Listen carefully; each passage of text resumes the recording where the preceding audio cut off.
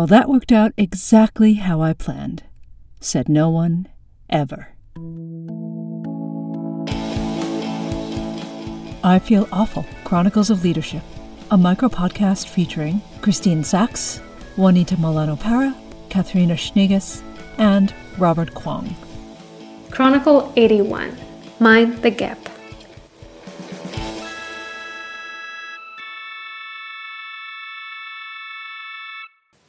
In my psychology master, I learned a lot of brilliant things of how human beings work together. One thing I still remember, even though my studies has been a few years ago, was I was laying in the grass reading some scripts, and I stumbled across a theory from Edward Thorndike, a theory that really blew my mind, because he was talking about the stimulus response theory.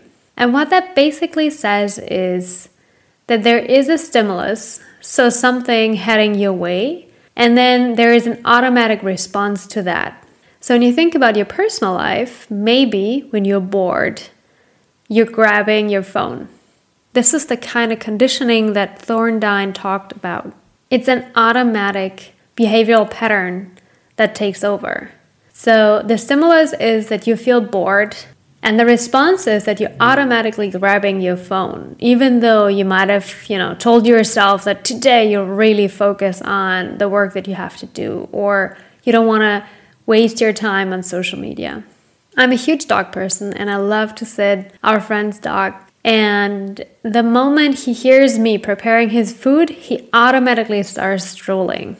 So same thing here. Stimulus is his food, that he hears his food.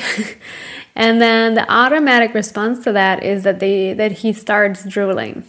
But you can also transfer that to your job life. You can basically look at the stimulus response in all different areas of your life. So at work, for example, in a job setting, this might be, for example, a situation where you receive criticism. Receiving critical feedback is your stimulus. What is your automatic response? Do you attack? Or do you check out mentally? The reason I'm sharing this today is a conversation that I had with a client who was struggling with her automatic reaction to a coworker. And it reminded me of a quote that I once read that I would like to read out to you right now. It's from Viktor Frankl, and it goes like this. Between stimulus and response, there is a space.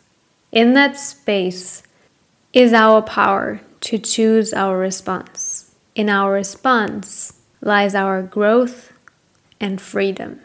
A wonderful reminder of the superpower that we have as a human being. We can stop. We can break this automatic behavioral pattern.